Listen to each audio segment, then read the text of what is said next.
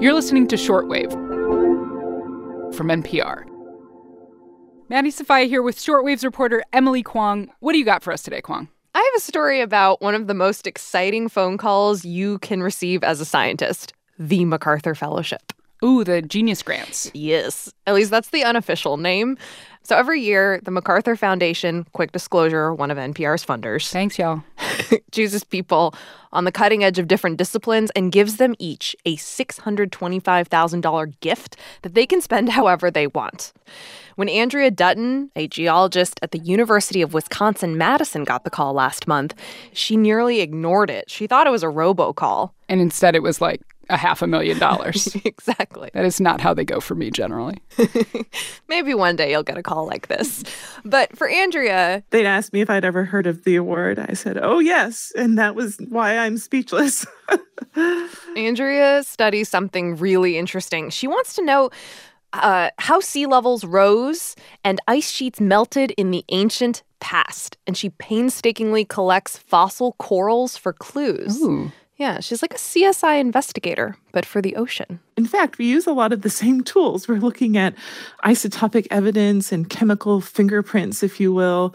We're just looking in the rock record rather than on a crime scene. And so we're using those tools to reconstruct what happened in the past. Pretty cool, right? Yeah.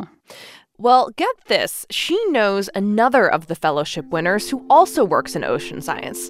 And like waves washing upon a shore, their work overlaps. Ugh, that joke. Which is why we're talking about them both today.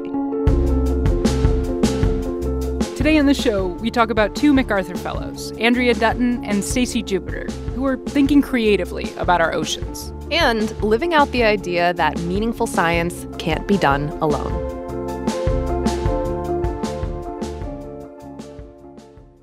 All right, Kwong, scientists show and tell. Tell me about our geologist, Andrea Dutton.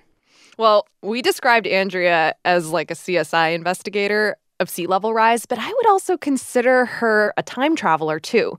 She looks specifically for fossil corals from this period called the last interglacial, 125,000 years ago. Oh, so BP. What? Before the podcast. Oh, my gosh. Go on. It's a terrible joke. Anyway, in the last interglacial, Earth was a little warmer than it is now, and her work suggests that oceans were 20 to 30 feet higher than they are today. Whoa. Yeah, and by gathering data from the last time Earth got this warm, the last interglacial, when ice sheets melted and sea levels rose, Andrea can offer insights into how it could all go down in our present day. Okay, that is very cool and seems relevant. Is there anything interesting that she's learned so far? Okay, well, Andrea told me about this one trip to the Seychelles, this island nation in the Indian Ocean, where her team found fossil corals at a really high elevation. Really high. And that freaked her out. Why is that? Well, that's because Andrea knew in that moment that in order for the corals to have been that high, for the ocean to have risen to that point to put them there, the Antarctic ice sheet must have been melting at that time. That's the single biggest mass of ice on Earth. So when we got this result in the Seychelles, I did walk away from the outcrop and I sat down on the beach and I thought to myself, you know what? People are not going to like this because I knew right away it meant that Antarctica must have contributed a lot of ice that melted. And that was not good news for our future because it means that we may be headed in the same direction. Meaning the Antarctic ice sheet may melt and contribute to sea level rise in the same way in our time.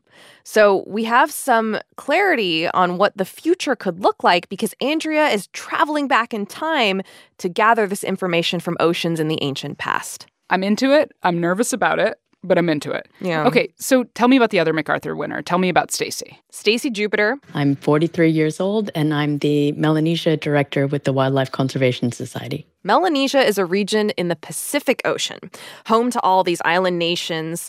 Fiji, where she's located, Papua New Guinea, the Solomon Islands, just to name a few. The water is just beyond her doorstep. And I try to get out as much as I can and take my 3-year-old son out as well. We love to go for a paddle, and I just show him the crabs on the seawall, and we go look for sea snakes or rays that might scoot off as we go over them. So it's a nice place just to look out and be inspired by the marine environment. Fiji is spread across 300 islands. Stacy lives in the capital, Suva, where she thinks a lot about how to work with locals around conservation. Okay, how does she do that? Well, she not only looks at the hard science of what's happening to, say, the fish or the coral reefs, but the environmental factors, human activity too. For her, conservation means not only protecting the land, but the people who live on it, valuing their need for sustainable jobs, access to natural resources, their physical health, their mental health. Sometimes this looks like formal programs. Other times, it looks like this. Get real with the fever on the dance floor. Oh, okay. This is my favorite type of science communication. What you're watching is a YouTube clip of 125 people disco dancing in the streets of Suva. Yeah, I am. Stacy helped organize this flash mob with the motto, more eggs, more fish. Uh-huh. Like all flash mobs. They're calling on the government to protect areas where fish come together to reproduce. They're kind of like discos. Okay. This frenzy of fish movement as they release their eggs, and that's why it was a disco-inspired flash mob. This is some solid science outreach right here. It is so fun. That's not all Stacy has done. She's commissioned a comic book. Why is she having so much fun during science? I did not have this much fun. Well, it's because you didn't help commission a comic book about a cute little fish called Joji Goby. Ooh. Gobies are these, they're fish that are born in rivers. They migrate to the ocean and spawn back in the river. So they have this epic journey. They come across all these obstacles on the way. And to explain this whole process to kids, she created a comic book called The Adventures of Joji Goby. He's a little bit precocious. He gets lost from the rest of his school, and he ends up having to go back upstream with this kind of crazy inventor scientist crab and his sidekick snail. And through this story of them trying to get upstream to find his home, they encounter all of the different hazards of human impact all along the way. Like fishing and dams and river sediment. And then the Wildlife Conservation Society's Fiji program, which Stacy used to run, turned the comic book into a puppet show. Oh, no. Brought it to schools, and kids loved it. I was on board until puppets got involved. You would love this, Maddie.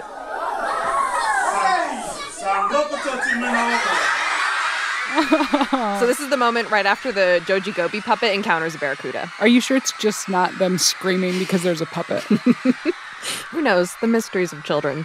All the kids were given river monitoring kits afterwards with the idea of encouraging their stewardship of the land one day as adults. Indigenous people have tenure over about 87 to 98% of all of the land in Melanesia. And so it really is those kids, when they grow up, they're the ones who will be looking after the place because they own the land and they have the rights to say whether or not they're going to lease their land for logging or mining activities or whether they'll keep it protected for themselves and their next generation. You know, okay, so as a science communication nerd, seriously, this is pretty amazing. Like, the level of creativity here and engagement and fun, I am all for this. Sans puppets. Yeah, over the phone before our interview, Stacy said to me, look, I'm trained in science, but what moves people is stories. Preach. And creativity is a big part of how she approaches her work. Throughout my career, I always felt like as I was going through school, there was always pressure to try to narrow the scope of specialization in your field and try to stay within one field and say you are the expert on this one particular topic. But for myself, I rebelled against that. I really wanted to be more of a generalist and be able to look across disciplines, across different habitats. And I think that taking this approach that's kind of interdisciplinary or transdisciplinary, it inspires creativity because you're getting this diversity of perspectives and viewpoints. And that's what's needed, Stacy said, to tackle these seemingly intractable global problems. Stacy and Andrea, they work on opposite sides of the world, but they know each other. And Andrea actually works with another MacArthur Fellow in this cohort, Jerry Mitrovica at Harvard. He interprets her data about corals so that it can be baked into global climate models and projections for what will happen with ice sheets. And you know what this made me realize? What does it make you realize, Kwong? That it's a small world after all in the sciences. No, it made me realize that you need a lot of disciplines, right? Putting their heads together to answer the big questions, especially when it comes to climate science. At least that's how Andrea, our geologist in Wisconsin, sees it. We can't do this job alone. science is a team sport, and we need to have all these different disciplines and perspectives to get to the answers that we are seeking. Both Stacy and Andrea said they're thinking about using a part of their MacArthur money to create a scholarship fund of some kind for the next generation of scientists. That is very beautiful, Kwong. Thank you.